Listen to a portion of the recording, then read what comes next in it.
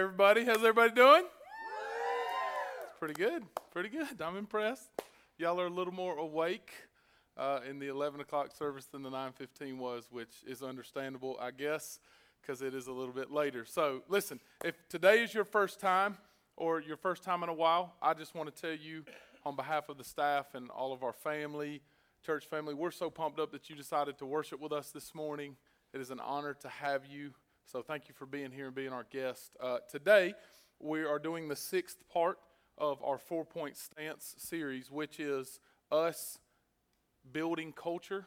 But basically, this is what it's about. We believe this is what God desires for us to be, and so we want everybody to know about it. So if you look along the back wall when you leave, not the pipe and drape, but along the back wall in the back where all the lights are, as you leave, you'll see a bunch of signs like this, and today is just one of the parts. And it's one of my favorite ones, and I like all of them. We came up with them with a bunch of prayer and figuring stuff out. But this one in particular is something that if you've been here for a while, you'll remember back in February during our Desperate House Lives, we did something very similar to this when it dealt with husbands and wives.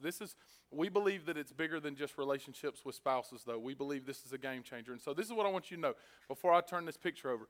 If you're a person here this morning and you're like, I don't really know about the Jesus thing, I haven't figured out if I'm all about this religion stuff yet or not, and it kind of weirds me out. This is what's cool about this concept and what the Bible teaches and what we're going to look at today is it is a great thing for you no matter if you believe the Bible or not.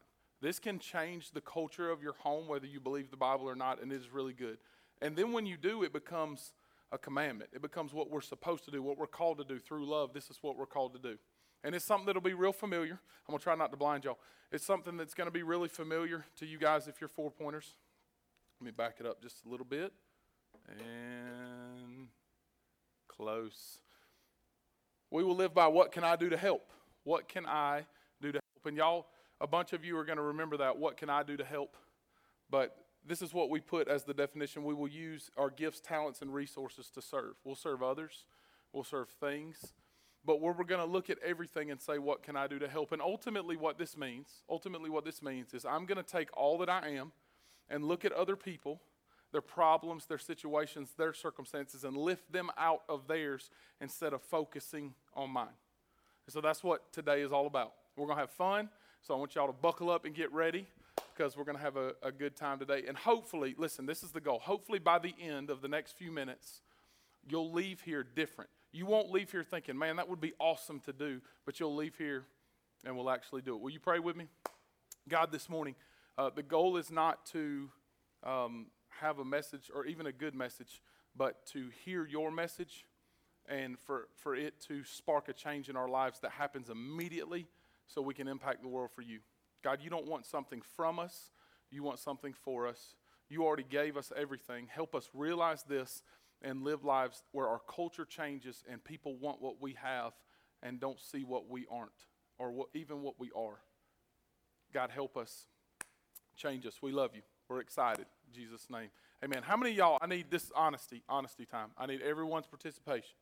How many of y'all are seriously tired? Like you're just life, kids, jobs, whatever, you're just seriously tired. So it's almost everybody. We have a couple people that are Pentecostal right now because they're really tired. We got a Holy Ghost, hallelujah. So that's awesome. I understand. Here's what's crazy. We, if you have social media, you saw a couple people got mad at me because I put too many pictures on last week.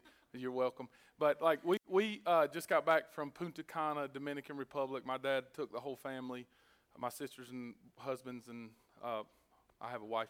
But we took everybody down, my kids, which is what I'm fixing to talk about. But like we took everybody down, and it was awesome. Like it was really a good trip. And this place, the Hard Rock Hotel there, it was so nice. Food was outstanding. The beach was beautiful. There's 17 pools. I mean, it was as nice as you can imagine. And yet, I find myself needing rest today after a vacation because I'm like, we're tired. Like, you know what I'm talking about? Like, you get tired after vacation. And here's why. We didn't want to miss anything, so we didn't rest a lot. Like, we were trying to hop and do all these things and go to every place and not miss anything.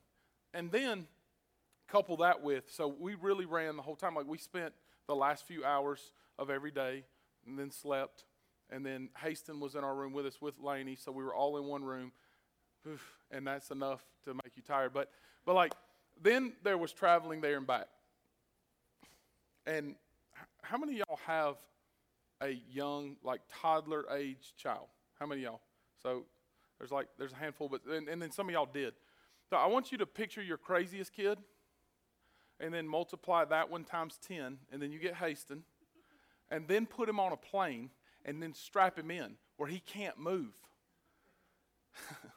I'm just telling y'all right now, like, we kind of knew it was going to be bad, and I considered chloroform or some kind of tranquilizer, like a horse tranquilizer, I thought might be good if we just give him like a third of a horse tranquilizer, because maybe it would just knock him out for like 5 hours, and that'd be awesome.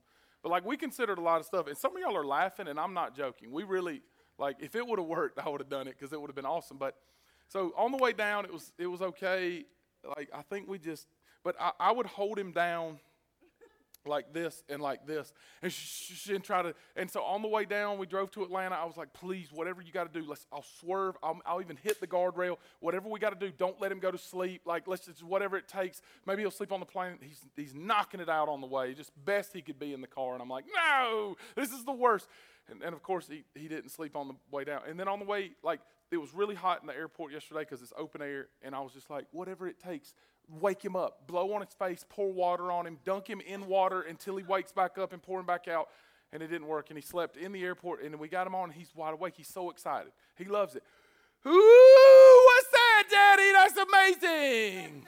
And then, like, so we get in the air, and it's like, Delia, just do whatever. And he's kicking the seat in front of us, and you can't calm him down. And I'm just ready to cry and laugh all at the same time. And, like, the stewardess came by, and she's got drinks, and, you know, y'all know that judgmental look that you just kind of want to get mad. It's just like, is everything okay? Is there something I can do for y'all? And I'm like, yes! And so I was like, do you have a pet taxi that we can put him under the plane, because that would be awesome, or whatever we can do. And so, like, we're freaking out because we really feel bad, because he really did bad. But he really did do okay. It was just, you know, whatever. And so we're, like, just trying to calm everything down. And we get home, and this is seriously what we said. I just wish he was a little older so he could tell us what to do. And we find ourselves constantly wishing our life away. Constantly wishing he was 5. And then when he's 5, constantly wishing he was 10. And then when he's 10, where he's old enough where he can babysit himself. And Laney's 6, and we wish she was old enough she could babysit. And we're constantly wishing our life away. And then we go on vacation, and we do, and we don't rest. And then we find ourselves, we get back, and she's got to go to Woodruff tomorrow to work because they have a work day tomorrow. And I'm going to come back here and catch up from being gone for 2 weeks from the beach retreat and then vacation. And we're constantly we're juggling. And then we look and we say, well, I'm tired and I don't want to do this, and my circumstances are weighing me down, even vacation. And I'm not asking anybody to feel sorry for me because it was amazing. This is the point. I don't feel like doing anything, right? Like, I'm going to do just enough to get by. Do y'all ever feel that way? Like, don't we have that attitude a lot of times? I'm just going to do just enough to get by. That's just kind of how we feel in life is I'll do stuff for God. If you're a Christian and here, maybe you feel that way. I'll do stuff for God, but what can I do to help is only when I feel like helping. Because my circumstances really do weigh me down. And when my son is climbing on the person's seat in front of them and grabbing their hair, I don't feel like helping. I just want to choke. And I'm like, oh my gosh, why are you such a bad kid? And then I realized it's my fault. But anyway, like, but we look at all these things, and then honestly, like on the way this morning, I felt convicted. And I didn't feel guilty. I felt true conviction. In a book I read last week, I felt true conviction. I'm like, I'm so consumed with all of my stuff, feeling sorry for myself. And it's not even really that. I don't feel sorry for myself at all. I just am tired. I want to do what I got to do to get by. God, let's make a deal here. This is my conversations with God. What do I need to do to get by and we can be cool? Because I want me and you to be on the same page. And for weeks, this is what I've been repeating. What I do doesn't make God love me more, and what I don't do doesn't make God love me less. And yet I tend to go back and say, I just want to do enough to make God happy. And what can I do to help? That's not part of my culture. That's not part of who I want to be. It's just what can I do to get God off my back? Here's where the game changes in your marriage and in your life and in everything that you do is when you realize that's not the point of this. The point of this is not got anything to do with where God loves me or doesn't love me. The point is this. This is what James, the half-brother of Jesus, when he was writing the book of James, this is what he said, and I think it's so interesting. James 4, verse 14 says that this life is like a vapor, a mist. The Message version of the Bible says, this life that we live is like a morning fog. It's here for just a momentary time, and then it's gone. And so when I'm constantly trying to pass my life away or wish my life away, or I'm just so tired, or some of y'all, let's be honest, some of y'all have really, really, really tough circumstances right now, don't you? Really tough. I mean, like tough situations with your kids or a spouse or with former relationships or with a job. Your relationships are really hard, and all you wish you could do is just wish it away. You wish that past relationship had never happened. You wish all these things, and it's tough. It's like a tension, and it's pulling against me. While I look at this and I realize that this is right, I don't have time, energy, or want to do what I can do to help other people. My neighbors, my friends, I don't have time for that. And so this is where it gets me, and this is where conviction sets in, is when I look at people like Peter and Paul, who are people that we study in the Bible, and I realize what their circumstances were, and yet their entire lives were built around this. What can I do to help? What can I do to help? What can I do to help? It's convicting, because I look at my simple circumstances, and many of you have more difficult circumstances, but I look at my stuff, and the juggling act that is my family that we all look at and we get consumed with us. And I say, there's no way I have time or energy or stuff to help. I can't do this. I'm just me. And I do that right on Sunday morning. I stand up and I run my mouth for 30 minutes, and so I do that. I help. And I just feel like if God could talk audibly to me and stand before me and look like a man, he would say, dude, I'm not asking you to talk. Yes, that's your job, and I believe it's your calling, but how are you taking all that is you and helping other people out of their circumstances and their hurts and their needs and their wants, desires, where they're hurting? I'm like, who's doing that for me, right? Who's helping me? Who's helping me? And what I find it so difficult is, where's the balance? Where's the balance? How can I have my needs met when I'm hurting and yet do what God has called me to do as a husband, as a father, as a friend, as a neighbor, as a coworker, as a man, always having this as my lifestyle? Because listen, if I walk out today and I say, you know what, tomorrow I'm going to do something good, then I can do something for a while. But if I say this is going to be the culture of who I am, this is going to be my home and my life, it changes everything. It really is the game changer. How does this happen? If you have your Bibles, I want you to turn to 1 Peter chapter 4. If you don't, it's going to be right here. I'm going to read off the screen, so feel free to read with me. But I want you to see what Peter has to say in this context. Now, this is so interesting because Peter is telling us here how to live godly lives, how to be godly. And Peter's the guy that right before Jesus was going to die for him, and he knew that 3 times. This was Peter, James, and John were the 3 dudes that were closest to Jesus. They were his inner circle. And 3 times right before he was going to die, he said, I do not know who that is. I do not know who that is. I do not know who that is. And denied him, bold face denied him 3 times before the rooster crowed the morning that Jesus died. So if anybody should have been cast away, if what we do has a basis of how God can use us, then he's cast away forever, right? Because we've never done something like that. The day before Jesus was going to die, we didn't deny him knowing that he had been convicted and sentenced to death. That's pretty hardcore. And he cut a dude's ear off, which I kind of think is cool. But like he wasn't, Peter was the disciple that cussed. He was not the guy that you would put on a pedestal and say, this guy's awesome. And yet he was restored, and God used him. And in all these difficult circumstances that he had been through, he said, you know what? I just want to follow Jesus. I want my life to count for something. In that vapor that is my life, that is a mist, that is a morning fog, that is here and then gone. If it's 85 years, it's so quick. I want it to mean something. And so in this letter that he wrote, 1 Peter, in this epistle, this is what he said. 1 Peter chapter 4, verse 7. I want you to see this. It says, the end of all things is at hand. The end times is coming. People, wake up. The end is coming. Therefore, be self-controlled and sober-minded for the sake of your prayers. Now, this is what's interesting. Be self-controlled and sober-minded. The next chapter, one of my favorite verses, I memorized it when I was like in the 8th grade. Be self-controlled and alert. Your enemy, the devil, prowls around you like a roaring lion, seeking whom he may devour. Resist him, standing firm in the faith. 1 Peter 5. Now listen, this is what's interesting. Several times Peter says this. Matter of fact, Paul said be sober or be self-controlled or be alert in mind 10 different times in his letters. And back to back, Peter says this in chapter 4 and chapter 5. And this is what it ultimately means. Y'all know the Keep Calm shirts with the little crowns? Keep calm, and y'all have all kinds of different things that y'all want to do. Keep calm and march on. Keep calm and do whatever. I thought it'd be cool if we had keep calm and what can I do to help. But that's just my idea this morning, and we hadn't made T-shirts yet. So maybe I'll make one this afternoon. Keep calm and what can I do to help? Whatever. Doesn't make sense, but I like it. But like, this is what he's ultimately saying. This is what's hard. Maybe y'all don't struggle with this like I do. And if anybody understood, it was Peter, because he was going through really tough times right now. He was going to get executed upside down. As bad as Jesus' death was, Peter got crucified upside down. That just doesn't sound good. Maybe I'm crazy, but having nails put through your hands and then all the blood rushing to your head upside down, that sounds real bad. So in those circumstances, in light of that, he's saying, listen, keep calm. Ultimately, this is what it means. Have a cool head in all of your circumstances, no matter how bad life gets, no matter how bad your situation at home gets, how bad the situation at work gets, how bad people talk about you, no matter how bad it gets, keep calm. Calm down. Calm down. If anybody needs that message in verse 7, it's this guy.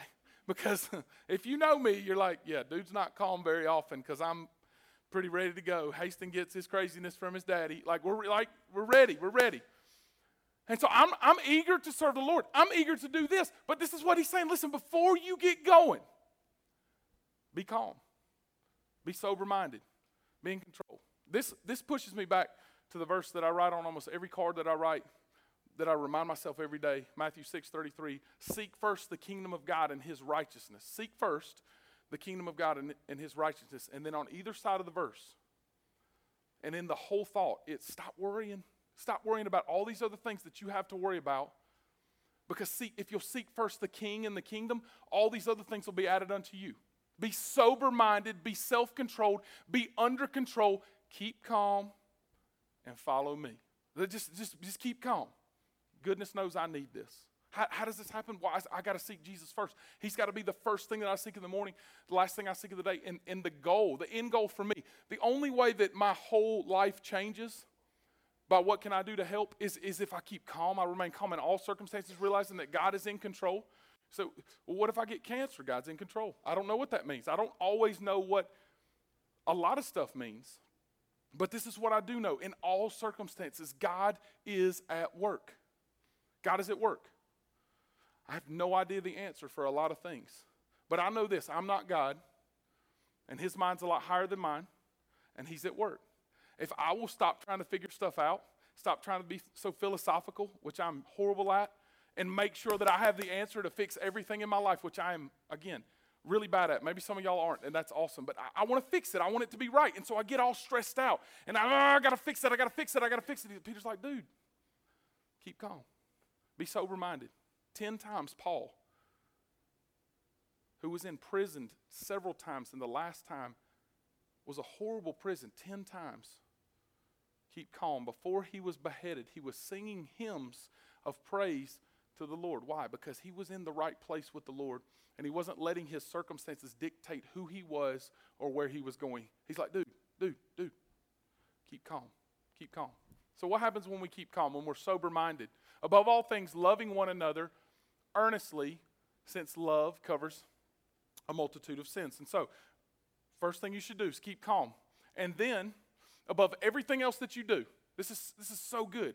Remember 2 weeks ago, if you were here 2 weeks ago, we're going to love God and love people. You can see it out there. And it doesn't matter what you do in your life. If you stand up here and run your mouth for 30 minutes, and even some people pat you on the back and say, great job, but you don't love people, listen, it doesn't matter. You're wasting your time. Paul said in 1 Corinthians 13 that if you talk a lot and people pat you on the back, but you don't do it in love, you're a noisy gong or a loud cymbal. You are just making a lot of noise, but people know if you care and they know if you love. So after you keep calm, if you want to say, what can I do to help? How can I live this way? How can my culture change in everything that I do? How does it change the game? It has to be done in love.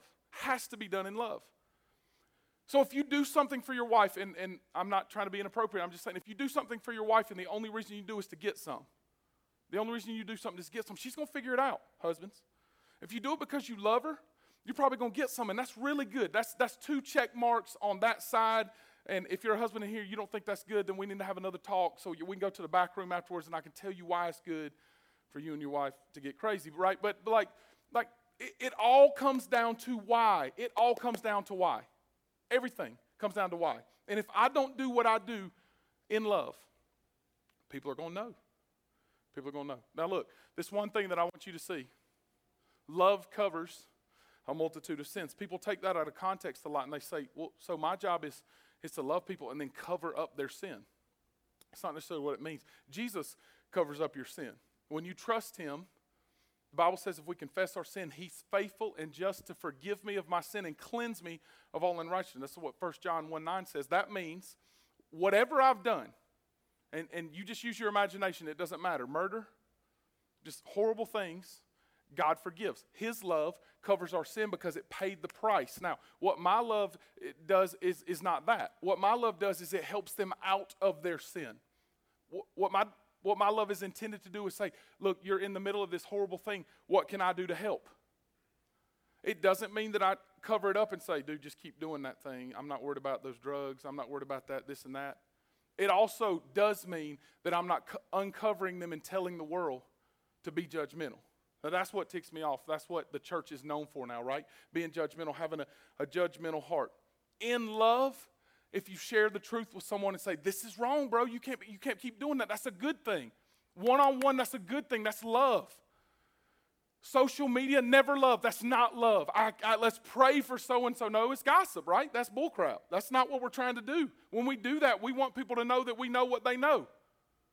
We don't want to cover a multitude of sins. So this is the deal, and this is what's difficult. This is for every single person. Only you know if you're doing what you're doing in love. Only you know if what you're doing is keeping calm, keeping Christ at the center, and saying, what I'm about to do, I want to make Christ, make much of him with my life, and the foundation, what I'm going to start with, is love. Is love. Verse 9. Show hospitality to one another without grumbling. Hospitality. Like in the South, is it not true? Most of us are Southern people in here, and like this week when we were on our trip, my brother-in-law and I would pick out people we thought were from the South just because they smiled better. You! And they said y'all, and that's kind of a giveaway, right? Because y'all know what I'm talking about. Anyway, so like we would just be sitting around, and they would, they'd get their towels from the towel dude, and then they'd be like, thank you, right? Yes, ma'am, hola. And we speak Spanish better than anybody. Hola, como estas? So like we would pick them out. But it seems like our people, y'all are my people, our people, Southern people, we have hospitality. That's what we're known for. But it's not the kind of hospitality that we're talking about, that people that say yes ma'am and no ma'am, and that will smile and that will acknowledge someone. That's awesome. That's good. You should do that because it's kindness. But this is deeper than that. This is difficult. So keeping sober-minded, keeping calm, having a cool heart through love, you open yourself up. This is where this comes in. You open yourself up in love to be hospitable with everything that you are. Like the first century church got this. First century church got this because they would basically, and I don't think this is necessary now, because they were just starting the church and it's a little bit different. I think it comes down to a want to and a why though. Because if you would say, well, I'd never do that because of, then it comes into who's really God.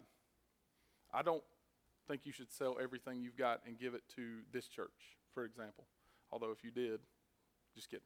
But seriously, I don't think you should do that because it would be foolish and your family wouldn't have a place to live. But in the first century, they basically did that because they wanted to be hospitable to everyone that was in their family, in their church family. Because they knew all the things that were stacked against them.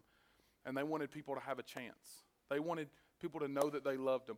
Through love, they lifted each other out of circumstances that were so difficult. They weren't thinking about, this is what's hard. They weren't thinking about, what's the next thing I can buy? Where's the next place I can go? What's the next thing I can do? And I don't think it's sinning doing those things. But I think if that's all we think about, and God has no part of our lives, or even like this much part of our lives, if the 401k that we're trying to get to is bigger than what we're trying to do for God, then that's our God, right? So in hospitality, this is what it means. In my neighbors that we know are hurting, with the people that I'm coworkers with and I know are hurting, with the people in our church that you look at and you know are hurting, are you willing to open your home up? That doesn't even necessarily mean they stay in your home, but love on people enough to where you'll take what you have and help what they aren't. I'm not saying you cover up a multitude of sins by helping a person that refuses to get a job and enable them. This is not meaning enabling. This is someone that's truly hurting, that is trying their best and lifting them out of where they are, instead of focusing on Mark. Now, if this is something that you've got licked, then that is thinking awesome. It is not something that I have licked very well at all. But if I want to change the culture in this community and in this church and in my home, I have to start by being calm in all my circumstances and loving, and then looking at my hospitality. Not y'all, yes ma'am and no ma'am, but am I truly hospitable to the people that I work, live, and play with on a daily basis, that are in my life, that God has placed in my life? Am I truly hospitable to them, or do I look at them and say, whatever, man, I'm not worried about that. Someone else will do it, right? What's the minimum that I need to do to get by? Each one has received a gift. Use it to serve one another as a good steward of God's grace. Listen, this particularly means that God has poured out blessings and favor in your life. And it's different, right? It's different. That's what it means. That particular kind of grace, the varied grace, means that for each one of you, what your giftedness, the favor that he poured in your life, what you're good at, is different than what I'm good at. And this is what he's saying. You ready?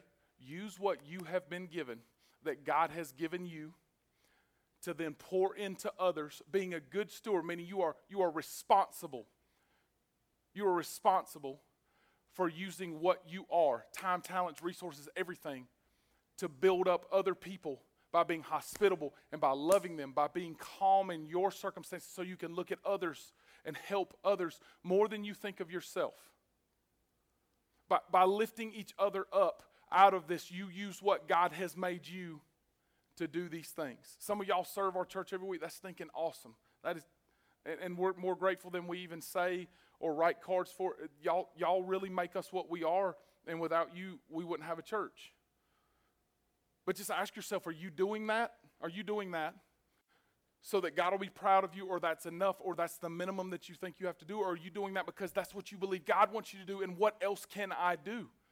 Like this is all comes down to the why. Am I doing this through love? Am I doing it because what God's done in me? Or am I doing it because I believe if I do this, then maybe I can have my penance taken care of? And that's tough. That's tough because it's going against human nature. Verse 11. So we're using what we have. We're lifting people up out of their stuff. Like that's the main theme right here. Using what we have. Verse 10. Whoever speaks, like what I'm doing right now, do it as one who speaks oracles of God. Translation, speak as if God is speaking through you. Don't be so uptight because of what you're about to have to do. If God has gifted you in this area, and one example is just speaking, but whatever it is for you, whoever serves as one who serves by the strength that God supplies in order that everything may be glorified through Jesus Christ. So this is what it's saying. No matter what you're doing, no matter where you're going, no matter what you've been called to do, no matter what your job is, everyone that is a follower of Jesus Christ has a calling that is huge. You don't have to stand on a stage or be good at leading worship or doing anything that you watch people do to be greatly used by God. How can I know if I'm making a difference? Pastor Mark, what is it that I'm making a difference? Is what you're doing so that in everything I do it so that God may be glorified through Jesus Christ. What can I do to help? Am I looking at every circumstance and every situation and realizing what God has gifted me in that is different than anybody, because my personality and my giftedness is like my fingerprint. I'm truly unique. Every one of you, no matter how fearful you are of where you've been or what you're not, God made you just like He wanted to. He bought you, listen to me carefully, He bought you with a price, and that was His Son's life. This is maddening, it's craziness.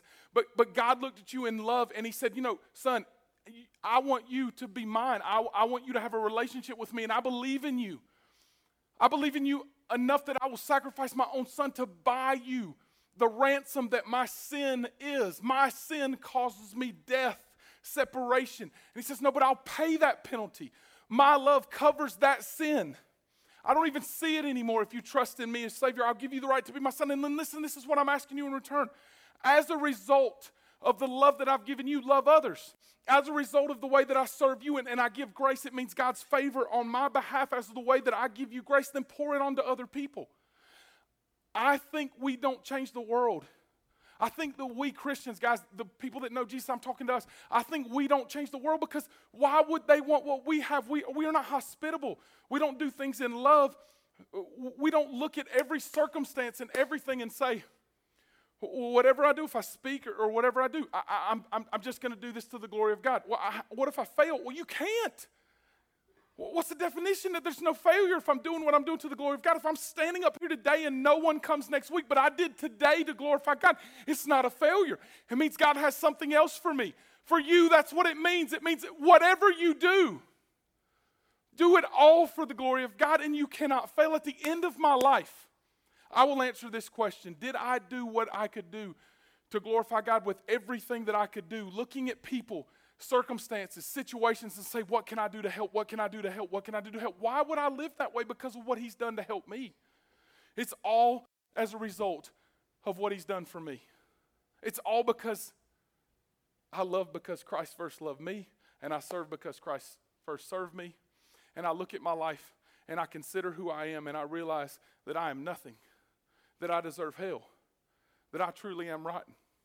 And it's not preacher talk. It's serious reality. I'm not a great person. I'm no better than any one of you or any one of them out there. And I'm serious. I'm not saying that so you're like, man, the pastor really understands. No, I really do believe that I'm not better than any one of the Dominican ladies or gentlemen that served me this week. I'm not better than any one of the people on the plane. I'm not better than anyone. I'm simply a child that was born into this world that God looked at and said, you're my son. And in everything that I am at the end of my life, remember that vapor? The only thing that's going to count is, what did I do? Because this is how it ends. In order that everything, God may be glorified through Jesus Christ. To Him belongs glory and dominion forever. To Him be the glory forever and ever. Amen. I need you to get this. No matter what we do, this is what's crazy. No matter if you get this or not, He gets the glory forever and forever. And so this is what it comes down to. We will decide as we leave here today to do one of two things. We'll decide that, man, that's motivational. That's great. I'm guilty of this so many times, y'all. That's motivational. I should do something about it. I'm going to do it tomorrow. Tomorrow morning I'll start doing this. And I'm telling you right now, if you're like me, tomorrow's never going to happen. I remember this shirt when I was coaching basketball. You might remember this. It was at Stephen Barry's in Sumter. It said, "Procrastinators unite tomorrow." And I was like, man, that's Christians, isn't it? Procrastinators unite tomorrow. That's what we're going to do, right? We're going to change the world tomorrow. Tomorrow morning, I'm going to wake up, and I'm going to do what I can do to help. But the problem is tomorrow never comes. And at the end of my life, I'm going to look, and I'm going to stand there, and I'm going to evaluate my life like this water bottle, and I'm going to say, I had gifts and talents. It may not have been what I desired them to be, but it was exactly what God desired them to be.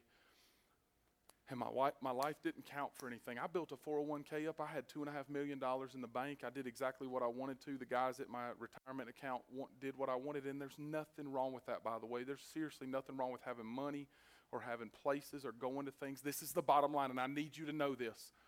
Answer this question for everything that you do, and if you'll answer this, then you've got it. Is what I'm about to do lifting up the name of Jesus and bringing glory to Him? Because that is why you were created, friends. That's it. No other reason. Not to procreate. That's an added benefit. Not to get married. That's an added benefit. Not to have a job, not to have money, added benefits. Not to worship or even to witness and tell people about Jesus. That is awesome, and it is something that we're commanded to do. But you were created to glorify God. And the way that we do that is by looking at people, looking at places, looking at circumstances, and saying, what can I do to help so that I can bring glory to God? What can I do to help? And is what I'm about to do going to bring honor and glory through Jesus to our Lord? Guys, tomorrow's not good enough. It's time to stop being passive. What I want for us is for this to become the culture of our church, but for this to become the culture of your home. And the only way for that to happen is, first of all, you have to know Jesus. And all that means is you acknowledge that you're a sinner, meaning you've said, thought, or done something in your life that displeased God. Can I be honest? I've done something today. At least one thing, probably several things, just in my thought life alone that displeased God because it was not holy and pleasing. And I deserve hell because of it. It's what Romans chapter 6, verse 23 says. But the gift of God is eternal life through Christ Jesus by trusting him as Savior. So the only way to make a difference, first of all, is you have to know Jesus. You have to know him as Savior and Lord. And then, for every person in here that is, you need to answer this question with me. Not guilt, but truth. Is my life reflective of this? Or if I was talking about the true culture of my home and my life, would I say, what do I have to do to get by? What can I do to help? What do I have to do to get by? Will you bow your heads with me? God, in the next couple minutes, as we close with worship, will you just move on hearts and help us be honest with ourselves? Because that's the key. We have to be honest with ourselves and look ourselves in the mirror, not try to deceive ourselves, but be real. Guys, with your head bowed and eyes closed, I just want your honesty right now. Just your honesty right now. Pastor Mark, the truth is, man, the reason I don't live this lifestyle, the reason that I feel like my home is a wreck, I don't want to help others, the truth is, man, I've never given my heart and life to Jesus. And right now, it's as simple as saying, Jesus, I need you to come in my life and save me. I believe that you died on the cross, and I give you my life. That's as simple as it is. I want to give you my life. I want everything to change. I want hope, and I want peace. I want joy. Pastor Mark, that's what I want for my life right now. If that's you, all we ask you to do is just slip your hand up as high as you can. Slip it up as high as you can. Keep it up. If that's you, I just want you to raise your hand and say, Pastor Mark, that's me. I need Jesus to come in my life and save me right here, right now. Just slip it up right where you are. For everybody in the room right now, the vast majority of you, I believe, are Christians. Here's the question. Are you willing to say, Pastor Mark, today, not tomorrow, not waiting, I'm going to be active. I want my life to change. I want the people around me to change. I'm going to put this in my bathroom, on my dash, in my car, on everything. I want people to see what can I do to help so I can take all that I am, my time, talents, resources, everything that I am, to lift other people out of their horrible circumstances and to honor God with my life. And the truth is, I don't do that. Today, I choose to say, what can I do to help? If that's you, slip your hand up as high as you can right now. Slip your hand up all over the room. People are raising their hands saying that that's what I want to do. I'm saying right now, that's what I want to do. Thank you. God, you see our hands. More importantly, you know our hearts. And our prayer is that as we leave here today, you will see a difference. Because we truly ask, in order to honor you, Lord Jesus, what can I do to help? Help us be sober-minded and calm. Through love, be hospitable, so that we can bring honor and glory to your name. Because, Lord Jesus, we don't do these things so you love us more, because you can't love us more. We do these things as a result of how much you love us. It is an honor to worship you this morning. And God, we know that it's all yours. You don't want something from us. You've already given us everything. You just want something for us. So God, help us be sober and calm and clear-headed, knowing that through us, you want to change the world. We love you, Jesus. Amen. Will y'all stand with me? I got a couple announcements. We're going to show you a video, and we're going to close in worship. So y'all stand up. First thing is right after service. Love for you ladies to stay right after. Soon as service is over, in just a couple minutes, we're going to have Digging for Real. Is that right? That's awesome. I got it right this time. And it's ladies' Bible study. It's going to be in here. It's going to be really good.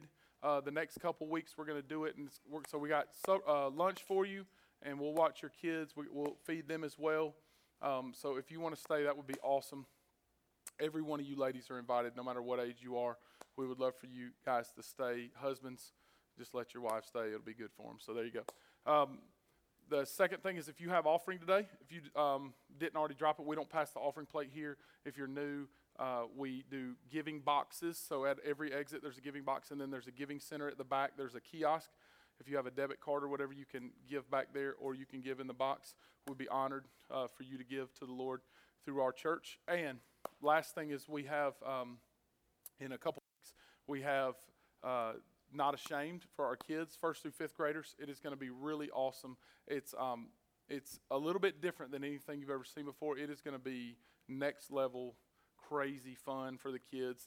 It's going to be more like a worship service than what people are used to. If you're used to a VBS, it's not going to be like that. It's going to be more cranked up and for them at their level. But our goal is that they absolutely learn to love church and love Jesus. And so we're very excited about this. And we got a promo video we want you to see. And then we're going to close in worship. We just want you guys to know we love you. And I'm telling you, this is what we really believe. If this becomes the reality of our church, more importantly, the reality of your homes, our lives will count, and we will change this culture. We love you guys. Let's be the church this week.